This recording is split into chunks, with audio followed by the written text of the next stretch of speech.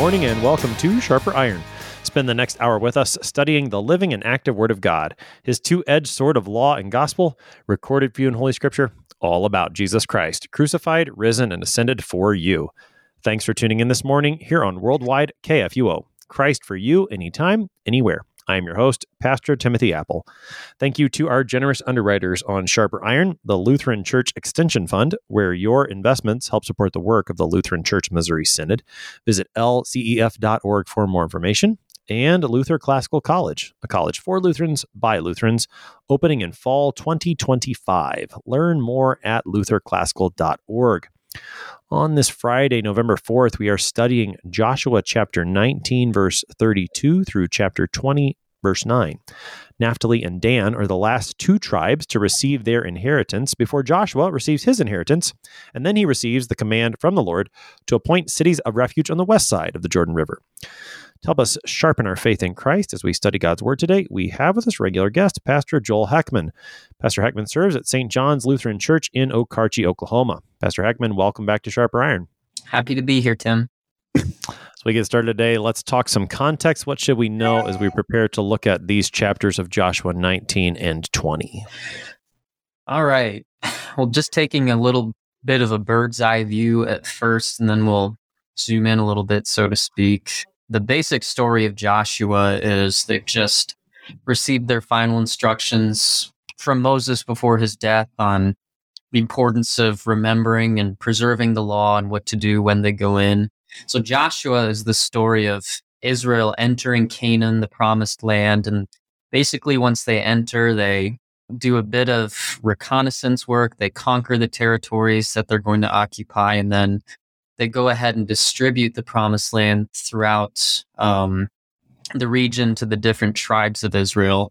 So chapters 1 through 12 really do mostly relate to us, the Israelites crossing the Jordan and conquering Canaanite territories after they've scouted everything out. And then 13 through 21, and we'll get to towards the end of that today. That's where you get into the allotment of each territory in the land of Canaan to its respective tribe.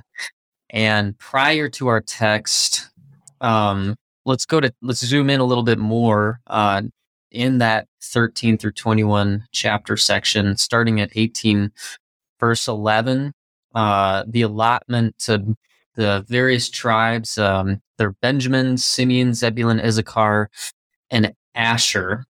So that happens directly before our text today. And then following that, after the allotment, the 12 tribes, the Levite tribe receives its inheritance. And just a couple of notes on those before we get into our text today.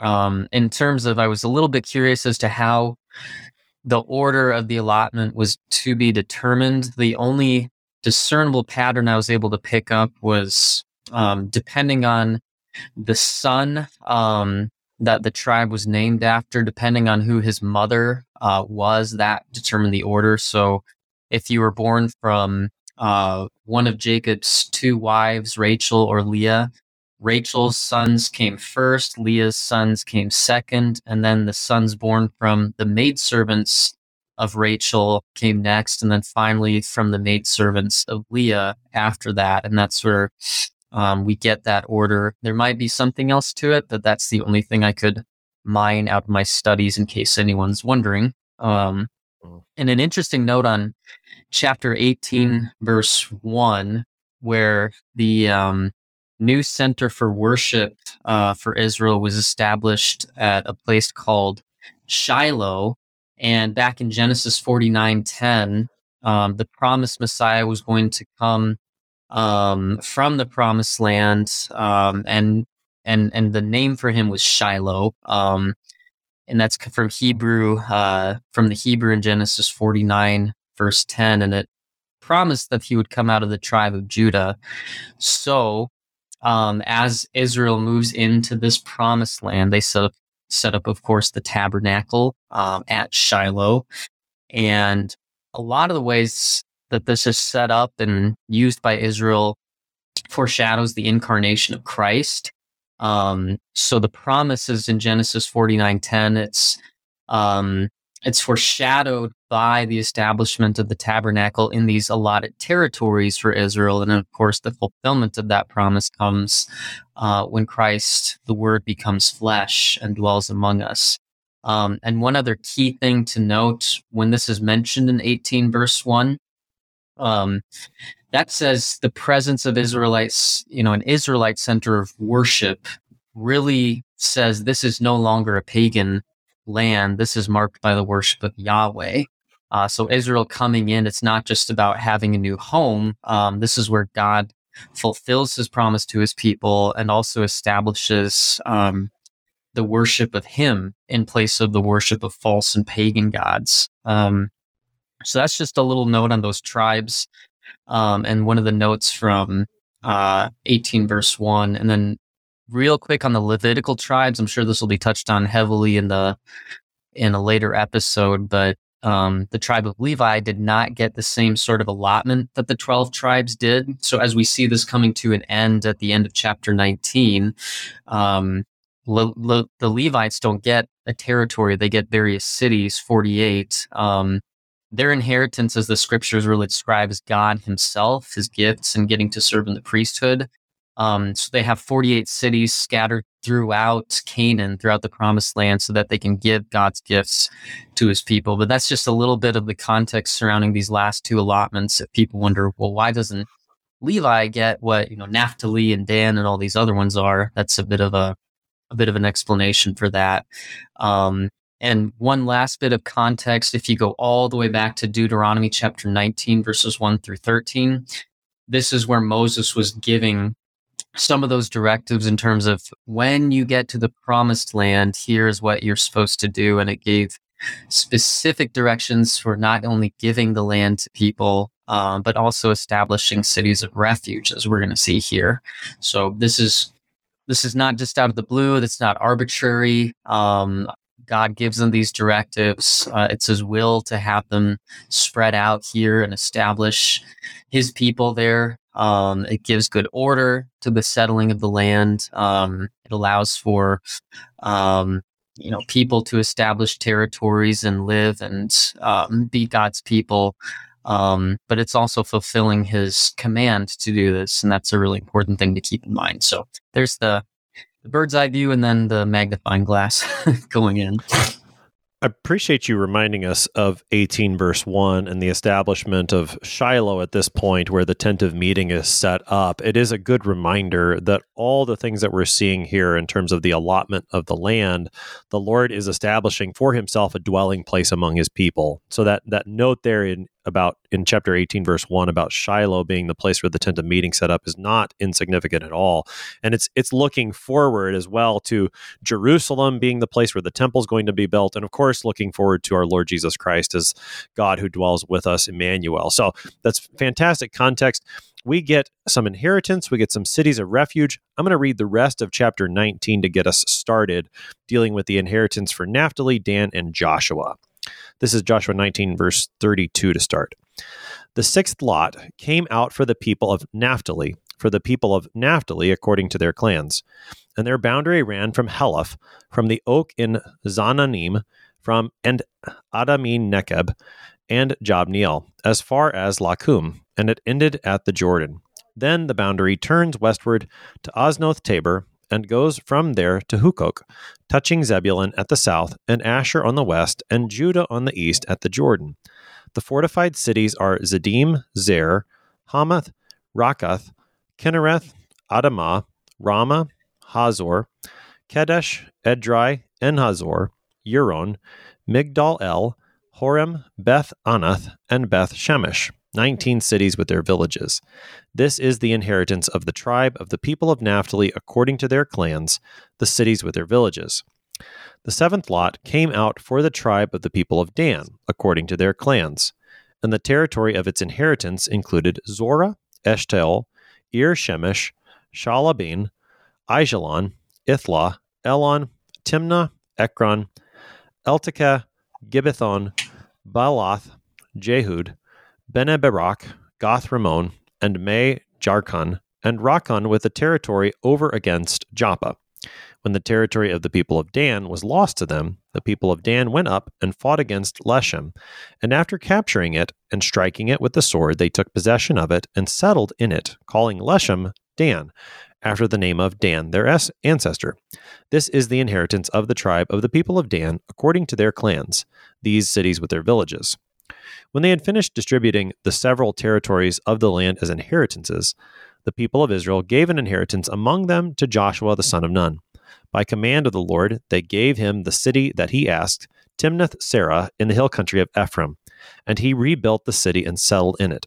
These are the inheritances that Eleazar the priest and Joshua the son of Nun and the heads of the fathers' houses of the tribes of the people of Israel distributed by lot at Shiloh before the Lord at the entrance of the tent of meeting. So they finished dividing the land. That takes us through the end of Joshua chapter 19. We'll pause there and talk about cities of refuge later. Pastor Eichmann, before we dig in specifically to these three sections, just one question in general that I've been asking all the guests in this real estate section of Joshua. You come to a text like this and you struggle through the pronunciations of names. You've got a parishioner there at St. John's in Okarche, Oklahoma, and they say, Pastor Eichmann, I'm reading Joshua 19, and there's all these names. I don't know where these places are. Why is this important? What good is this for Christians? How would you talk to such a parishioner and encourage them as they're reading through a section like this? Well, I would sympathize with them, and I want to commend you for your excellent pronunciation. Although I wouldn't know if you got it wrong. It sounded very confident. I would tell them first, it's what God saw fit to include in the scripture. So even if the significance is difficult to discern, we always want to remember if the Lord inspired a certain writer to write this down, it's important. God could have written about the inheritance for Naphtali and not included any of these details. So that in itself is one of the important parts of it. I think another aspect, I don't know that I included this in any of my notes, but I had it going through my head as I read this. Archaeology and history is a really important part of the scriptures. And one thing, this is not what the foundation of our faith is by any means, of course. Our faith is a gift of the Spirit. But there are things the Spirit uses to affirm our faith, so to speak, or strengthen our faith. And one of those is the events and places in Scripture are actually tied to real places in the world. And I think one note I did make is when Dan, the tribe of Dan, kind of goes apostate during I think it's the divided monarchy after, Saul and David and Solomon, when the northern kingdom splits from the southern kingdom, Dan becomes a place for pagan worship. And they actually set up a couple of different places to make sacrifices. And those places are still verifiable by archaeological evidence today.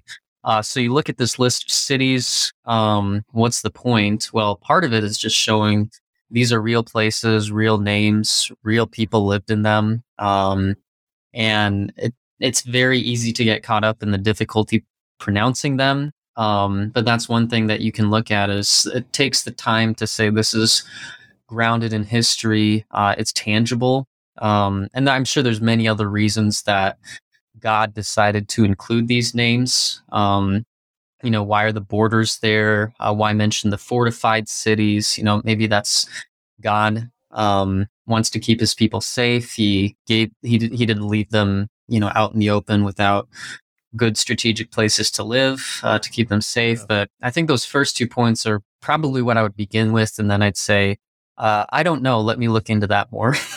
Sure. Well, I appreciate that answer, and it's all very helpful. And what you said is similar to what other pastors had said. But one of the things I do want to highlight from your answer that I really appreciate is the way you would sympathize with the reader of Scripture, and me too.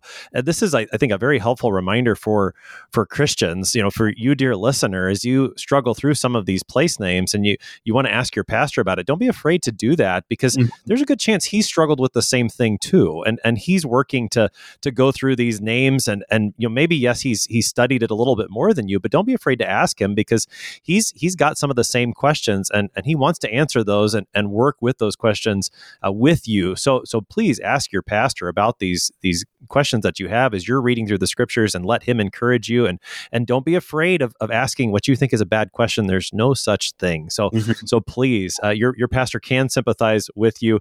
He struggles to pronounce the names too, and he just does it confidently. That's the trick, is to say these names confidently, and then everyone thinks you know that's the case. But as I've said in previous shows, one day Joshua will likely correct my pronunciation for me. So I look forward to that day. Yeah. So with that said, Pastor Heckman, take us into the inheritance for Naphtali. What do we need to see there?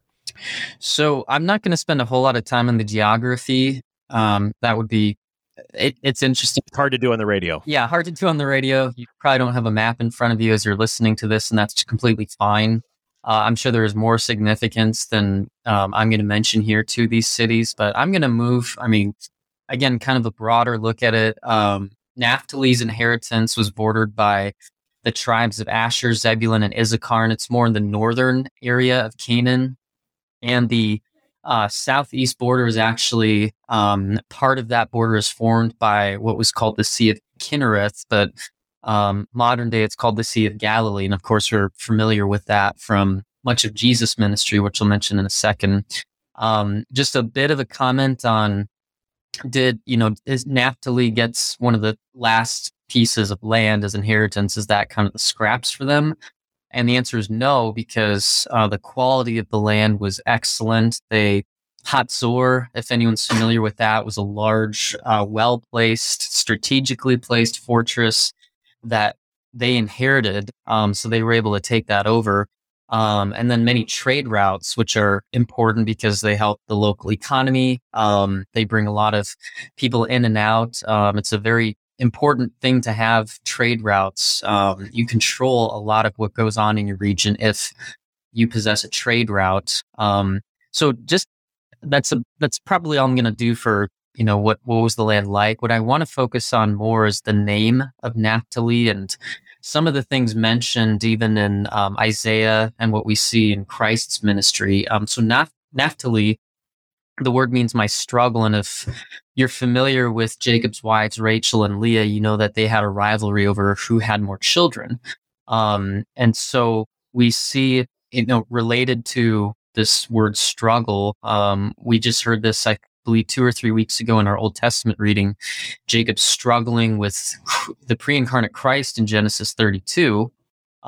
So he can relate a little bit to the name that Rachel gave Naphtali, but we see years later in this region that was given to Naphtali, Jesus actually spent a great deal of his ministry going and preaching and walking around the areas given to Naphtali. If our hearers recognize some of these names, they'll know Jesus did certain things here.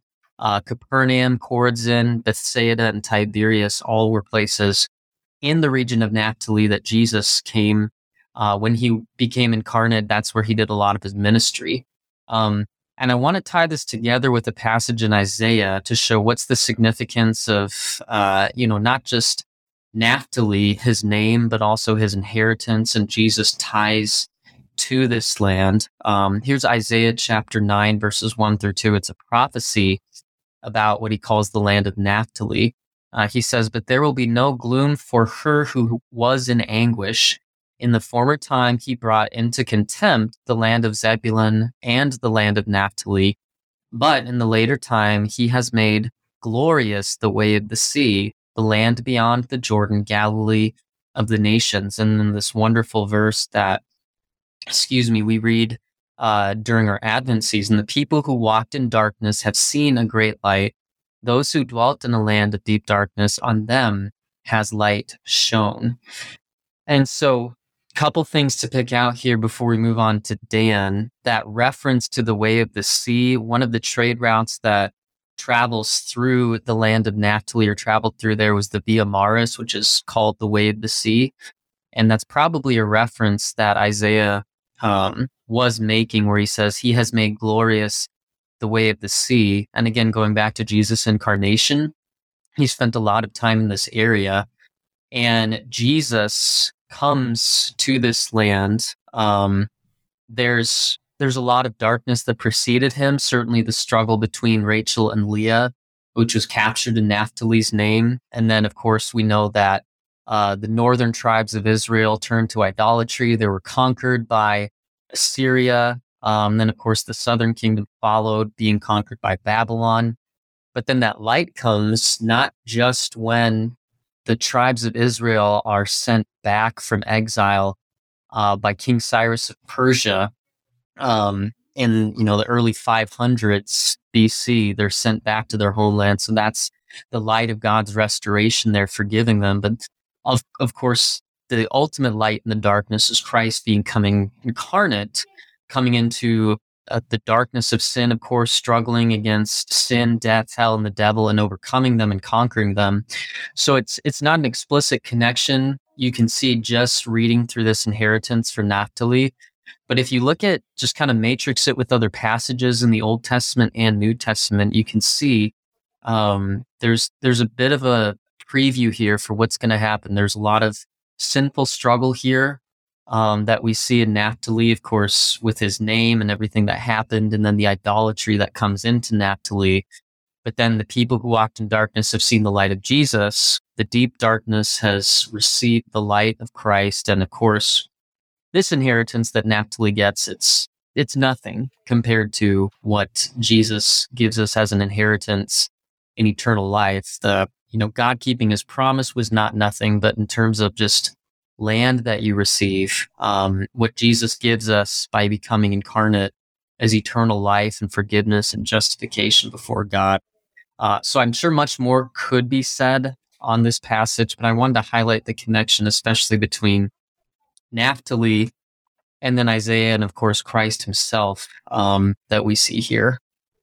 Right. You quoted from Isaiah chapter 9 there, and St. Matthew references that in chapter 4 of his gospel. We looked at that a little bit in the previous text with the inheritance for Zebulun, the other tribe that's mentioned there by Isaiah, yes, and also by Matthew, in quoting this about the fulfillment happening in the beginning of Jesus' ministry. The next tribe is Dan, and this is the seventh out of the seven remaining ones that were introduced back in chapter 18. Got about 4 minutes here on the break, so maybe there's actually a little bit of a note here in Dan, more than just a list of cities. But let's pick up that on the other side. Let's just talk about a little geography and any town names or some of that history that you've been pointing out from Naphtali. Give us that for Dan, and then we'll pick up the little note on the other side. Sure. So interesting to note, Naphtali's territory was rather large. It's one of the larger ones in the allotments. Dan's is one of the smallest. I think it might be actually the smallest.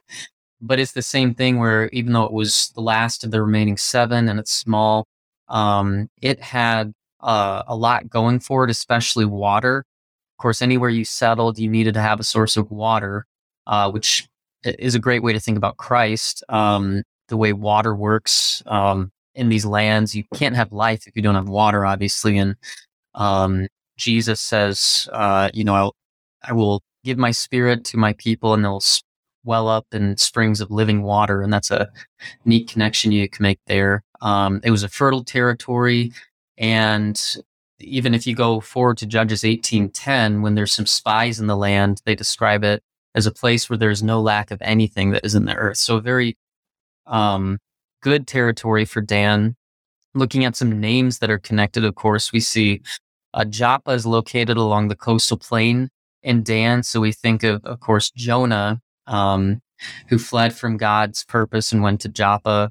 And then Samson, who is in Judges, he's a Danite from the tribe of Dan. He was the well-known judge, of course, who had a lot of tragedy in his life, but still was someone God used for his purposes. So a couple of big names associated with this tribe.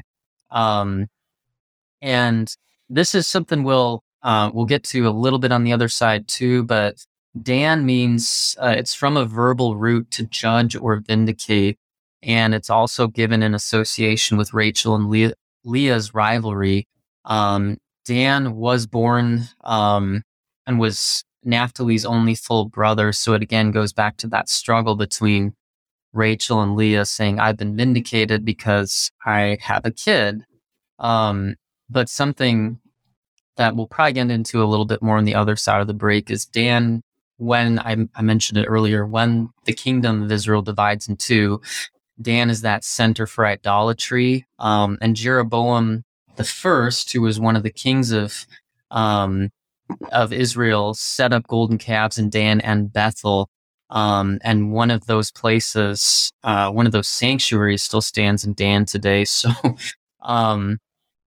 it's not a great reflection on the tribe of Dan. It's an important part of the history, as we'll see. There's a little note in there on Dan just didn't go in and possess the land smoothly. There were some things that happened that made it difficult for them. So we'll probably get into that a little bit more after the break, but that's just a little bit of info on the tribe of Dan and their territory for now.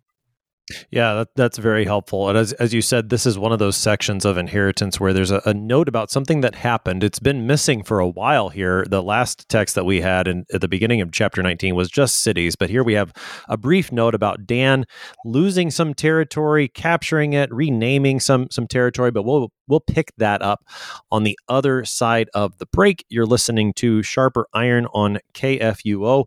We're talking about Joshua 19 and 20 today with Pastor Joel Heckman. We'll be right back. Please stick around.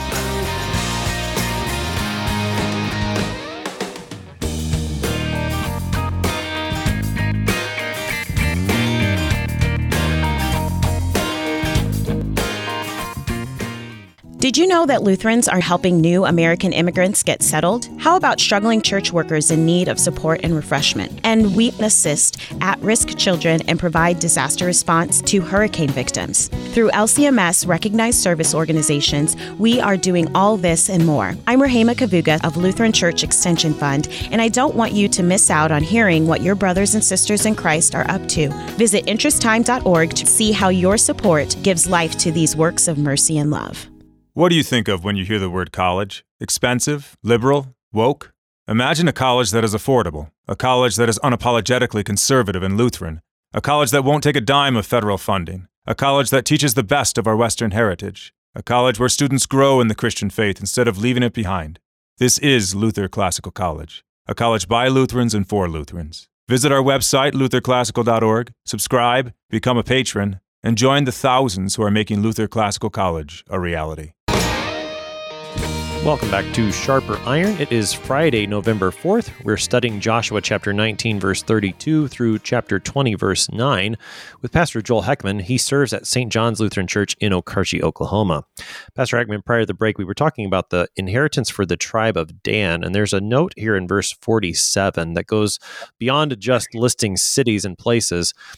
Joshua 19:47 says, when the territory of the people of Dan was lost to them, the people of Dan went up and fought against Leshem, and after capturing it and striking it with the sword, they took possession of it and settled in it, calling Leshem Dan, after the name of Dan, their ancestors. That's just one verse, but there's a little bit of a story there. What do we get from that verse there, Joshua 19:47? So in a little bit of my preparation, I looked at a couple different translations, and I thought one I found maybe describes it a little bit better than the ESV. It says, the territory of the people of Dan, where is that phrase? Departed from them, which is really interesting. It's almost personifying the land and making it more dramatic, where something very bad happened and their promised territory is lost. So lost to them, departed from them gives the same idea, but here's what happened, or what likely happened. It doesn't say it explicitly, but we can kind of glean it from what happened in other places. Go back to Deuteronomy 21, 16 through 18.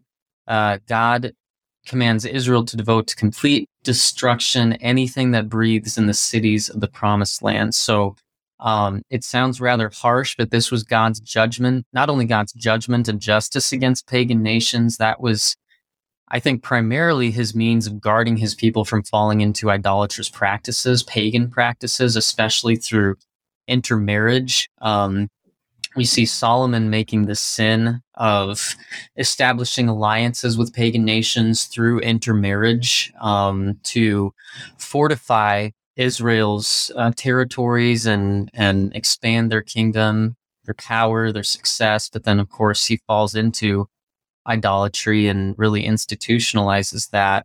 And so what I think we see here when Joshua says Dan's territory left them or departed from them, I think that's an indication that they failed to fully drive out and conquer the Canaanites. And they didn't do that because they didn't trust that it was the right thing to do, or they were afraid that the Lord was not with them and they wouldn't conquer the Canaanites. And it really relates back to, if you go all the way back to the spies being sent out from Israel, the 12 spies to scout out the promised land, only 2 came back with a faithful, trusting report that, yes, there are many tribes here. There are people that are intimidating. We're not sure we can overcome them. Was the message of the other 10 spies. Joshua and Caleb were the faithful ones that says, this is the land God promised us. This is where God has told us to go. If he tells us he'll give it to us, he'll keep his promises. So I think what we see here is Dan failing to trust these promises. And then, of course, they have to go and conquer different territory and reestablish themselves. Which there was probably loss of life there. There was hardship. And this results in them demonstrating a lack of faith, essentially, in God's promises.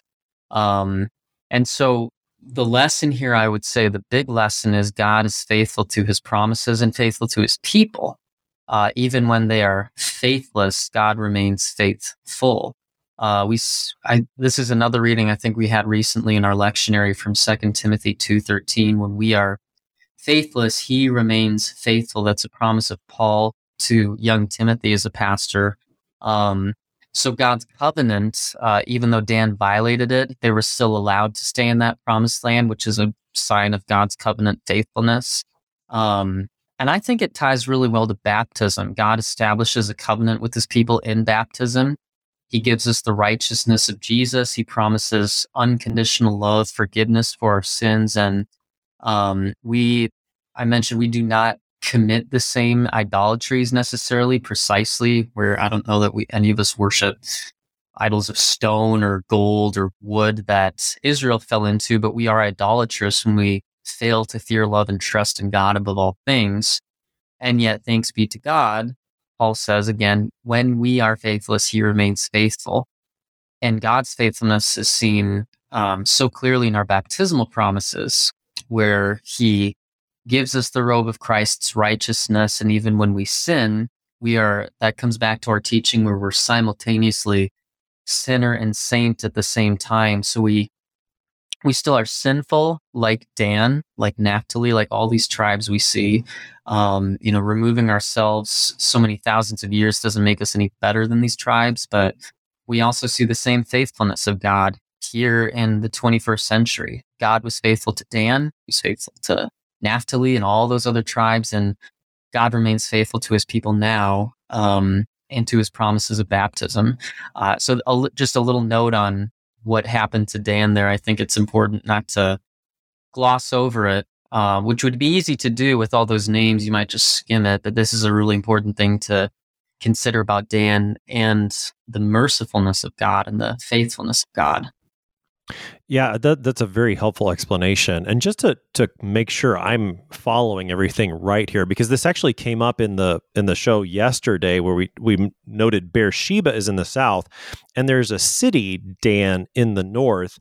Even though the tribe of Dan, when you look at a map, and I'm looking at the one on page 365 of the Lutheran Study Bible, Dan is kind of smack dab in the middle of Israel from north to south. So what's happening and what's being described here is that Dan didn't fully possess or didn't keep the land that's there that it has in the middle, and so they actually took that city in the northern part, and that's why it's named Dan, even though it's not within the tribe of Dan. Is that correct? Yep, that's right. And it's kind of the northeast region of Canaan, if you look. Yeah. So it's kind of just a straight line if you go northeast. And it's a little confusing. The commentary I use from CPH, I believe it's Adolf Harstad wrote it. He has a lot of really helpful maps. It's a great resource if any of our listeners want to have some in-depth maps. There's plenty of other resources you can get it from, but He pictures all the tribes, all the names of the cities of refuge, as we'll see. And there's a good visual for how far did they have to travel after they failed to possess the land. And then mileage-wise, I'm not entirely sure how, but it's pretty far removed, and it shows, here's the consequence of unfaithfulness, and here's God's faithfulness and mercy still allowing them to dwell here. It's pretty incredible. Yeah. Okay. And so that makes sense as to why this city would get singled out, in addition to, as you said, its later significance as one of the places where Jeroboam establishes an idolatrous shrine, as well as the city of Dan is often used in terms with Beersheba, as I mentioned, as the boundaries north and south. So from Dan to Beersheba, Israel from north to south, this is kind of the upper limits, but it does become a place where there's an idolatrous shrine. Right. So it gets mentioned here. And then the author of Joshua moves us into an inheritance for Joshua, and that's the end of chapter 19. If you recall back in chapter 14, the land west of the Jordan, the inheritance began with an individual Caleb, and then you get the tribe of Judah and all the 12 tribes, and then you get Joshua at the end. So there's a bit of a bookend with these faithful spies. Tell us about the inheritance for Joshua here in 19. So Joshua, that's exactly right, what you just mentioned, going back, the original 12 spies that surveyed Canaan, Joshua and Caleb were the only faithful ones trusting in the Lord. So going also to a different passage in Numbers 13 through 14, God actually gives specific directives that these are the only two guys that would be able to enter the promised land of that generation that distrusted God, failed to take possession of the land when they were supposed to, and then of course they wandered the wilderness. But here Joshua and Caleb finally, so to speak, get what's coming to them, only in a good way. I know that's usually used negatively.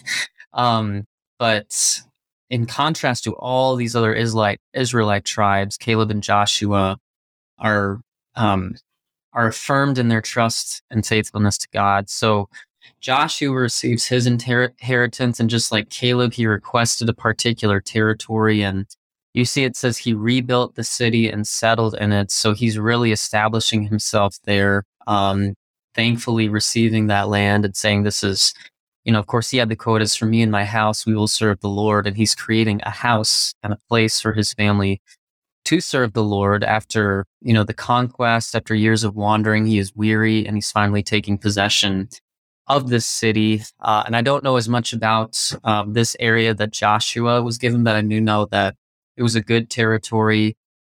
Even after this entire, Caleb gets his first, then the tribes of Israel, then Joshua, even then, God gives Joshua a good inheritance and gives it to him, at the proper time, as we might say from the Psalms. The Lord opens his hand and gives us what we need at the proper time. So just two quick things before we move on to cities of refuge.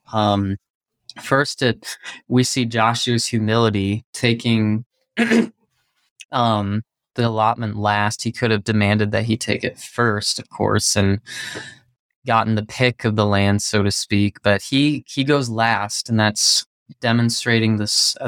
As I was looking at it, I thought has a lot to do with the fruit of the Spirit, self-control and patience.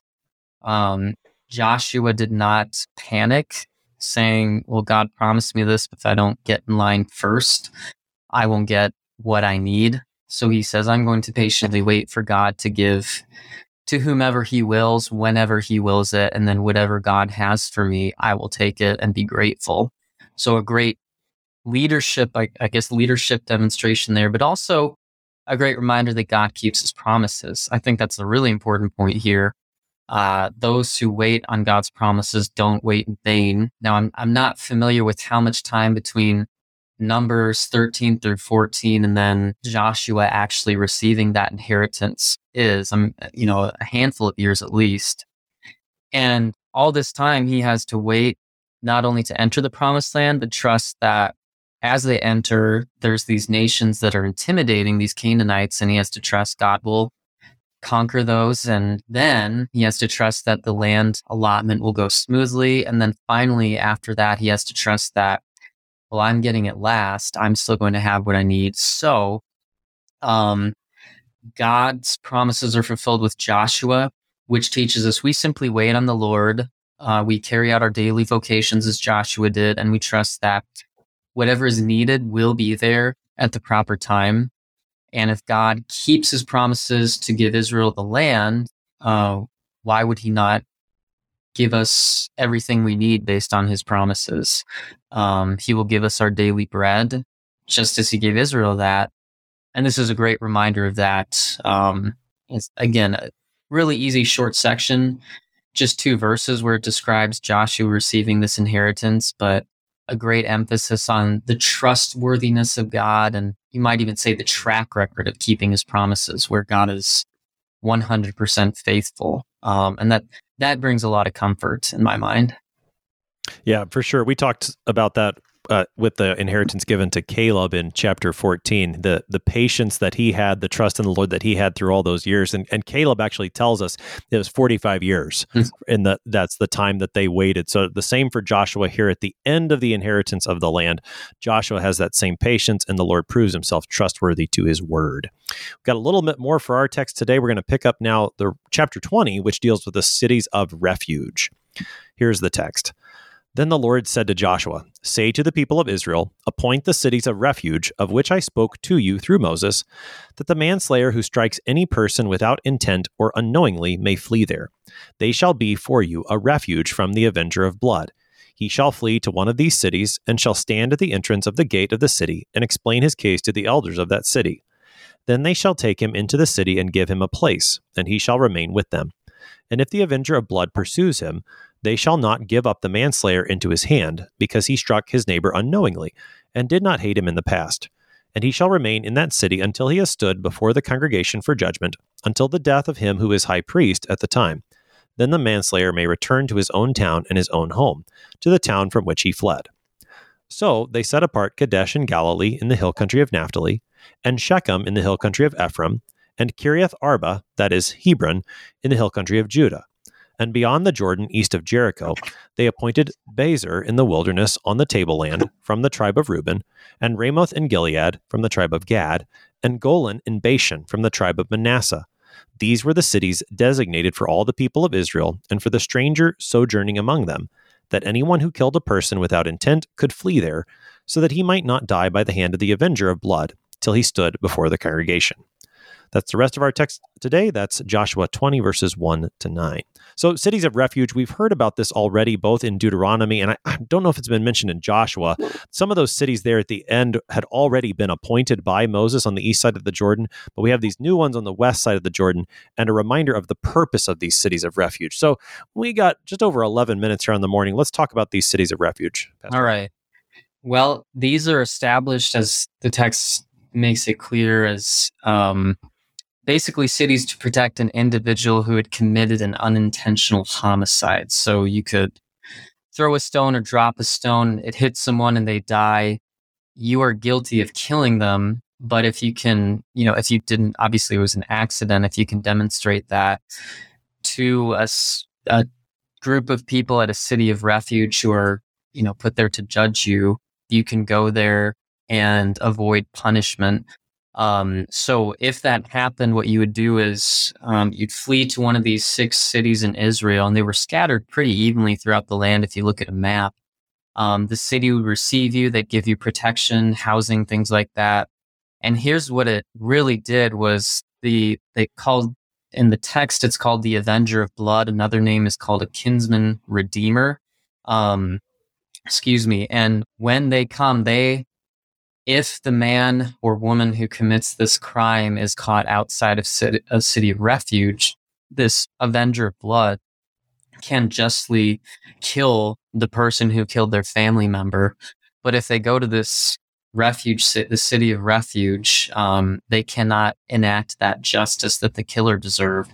And 2 things have to happen before that person who unintentionally killed someone can leave. First, they have to appear before a group of people to judge them for what they did, and they would have to establish, yes, this was unintentional, this was an accident.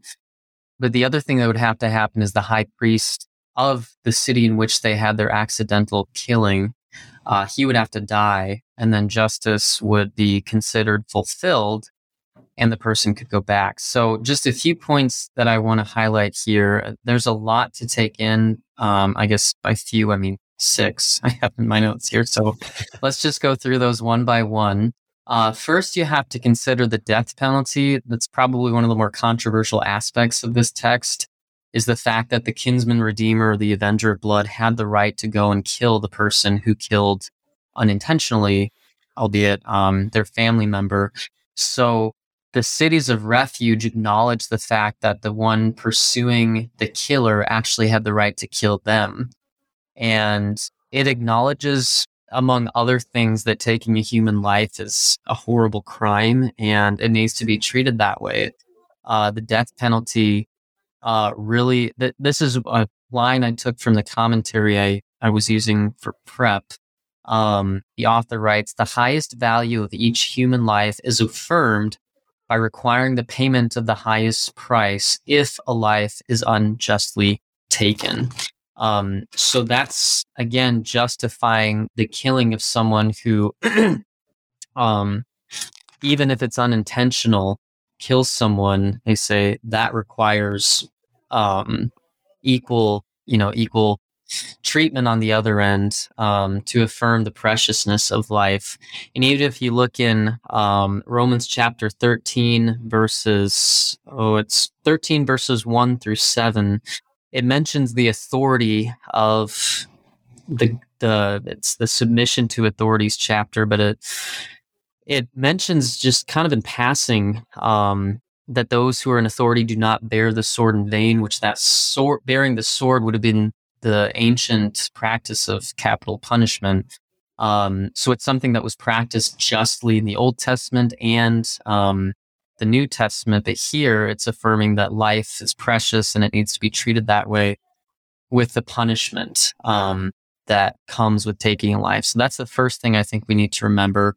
The second point is kind of brief. Just again, the Avenger of Blood is also known as the kinsman redeemer. So they were the ones that had the authority, the right to enact capital punishment, not in a vigilante sense, but on behalf of God, because the fifth commandment is not just you shall not murder, it's don't hurt or harm your neighbor in any way physically. And so the fifth commandment is affirmed and upheld by Avengers of Blood who are carrying out that capital punishment, and affirms the law of God is good. It needs to be upheld and respected. And that's one of the reasons God allows for this.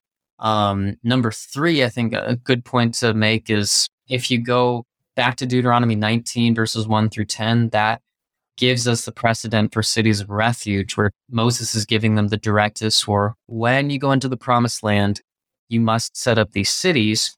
But then 19 verses 11 through 13 says anyone who does intentionally kill, or murders another person will not escape justice, even if they flee to the city of refuge. So if you consider, well, how can they discern who should be able to enter and who should not be able to enter?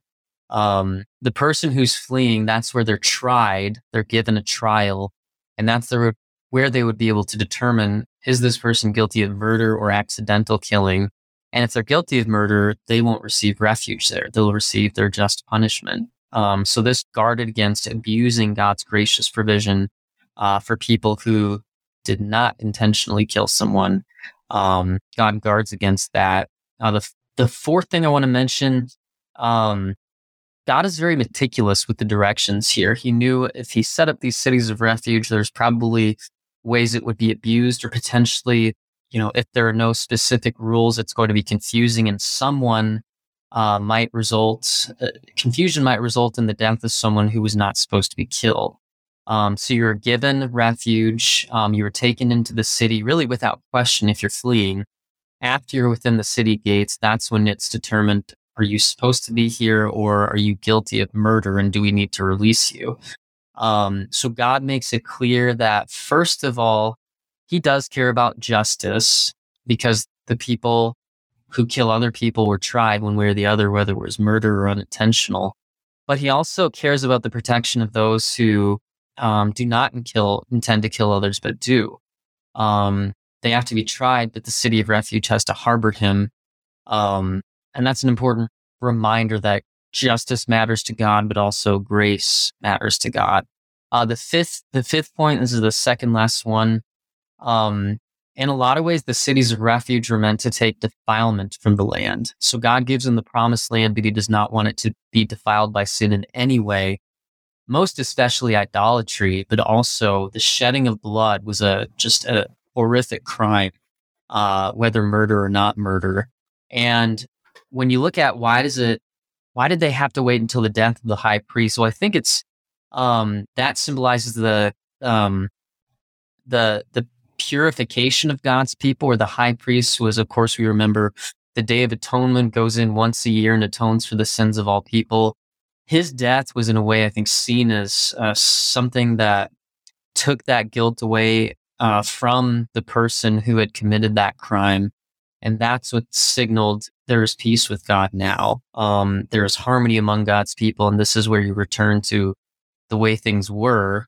And it kind of reset things in a sense. I don't know how many years they would have had to wait. It obviously depends on the age of the high priest. It could have been decades potentially.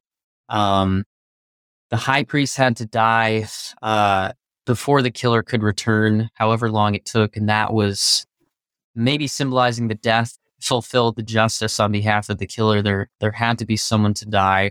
And it was the high priest whose death made it okay to come back. And this I'll get into in just a second a little bit more, but this really pictures Jesus, who is known as our great high priest, obviously, who his death means our sentence of death for sin is cleared and it gives us pardon. And we can return to God as, the homicide is what the text calls him, the unintentional killer, can go back to the city not afraid that he's going to receive just punishment, but that he's free of his guilt. That's exactly what God does for us in Christ. We return to God after the Lord Jesus justifies us, not as God's enemies, but as children. And so ultimately, this is my last point here. Cities of refuge point us to Christ. He is our refuge from the punishment for sin, just as cities of refuge in Israel were protection from the punishment for their sin. Paul says the wages of sin is death, right? Romans 6:23, but Christ paid those wages for us. We flee to him for protection and receive pardon through his grace.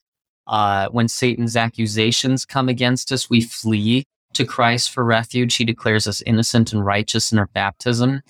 And then really, maybe I'll finish with this. There's two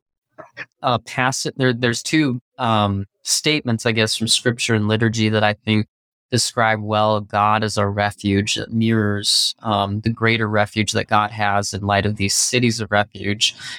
First one is 2 Samuel 22, verses 2-3. David said, "The Lord is my rock and my fortress and my deliverer, my God, my rock," and this is key, in whom I take refuge, like that city of refuge. And then he says, "My shield and the horn of my salvation, my stronghold and my refuge, my Savior, you save me from violence." And doesn't that sound exactly like what's happening here with these cities of refuge? It's an uncanny parallel. And I think that's one of the things, God was doing with these, was showing them that I am your ultimate refuge and strength. And then here's a line from Lutheran Worship, pages 136 through 137. I believe it's also in the Lutheran Service Book as one of our confession and absolution statements, but it says, "Therefore, we flee for refuge to your boundless mercy, seeking and imploring your grace for the sake of our Lord Jesus Christ."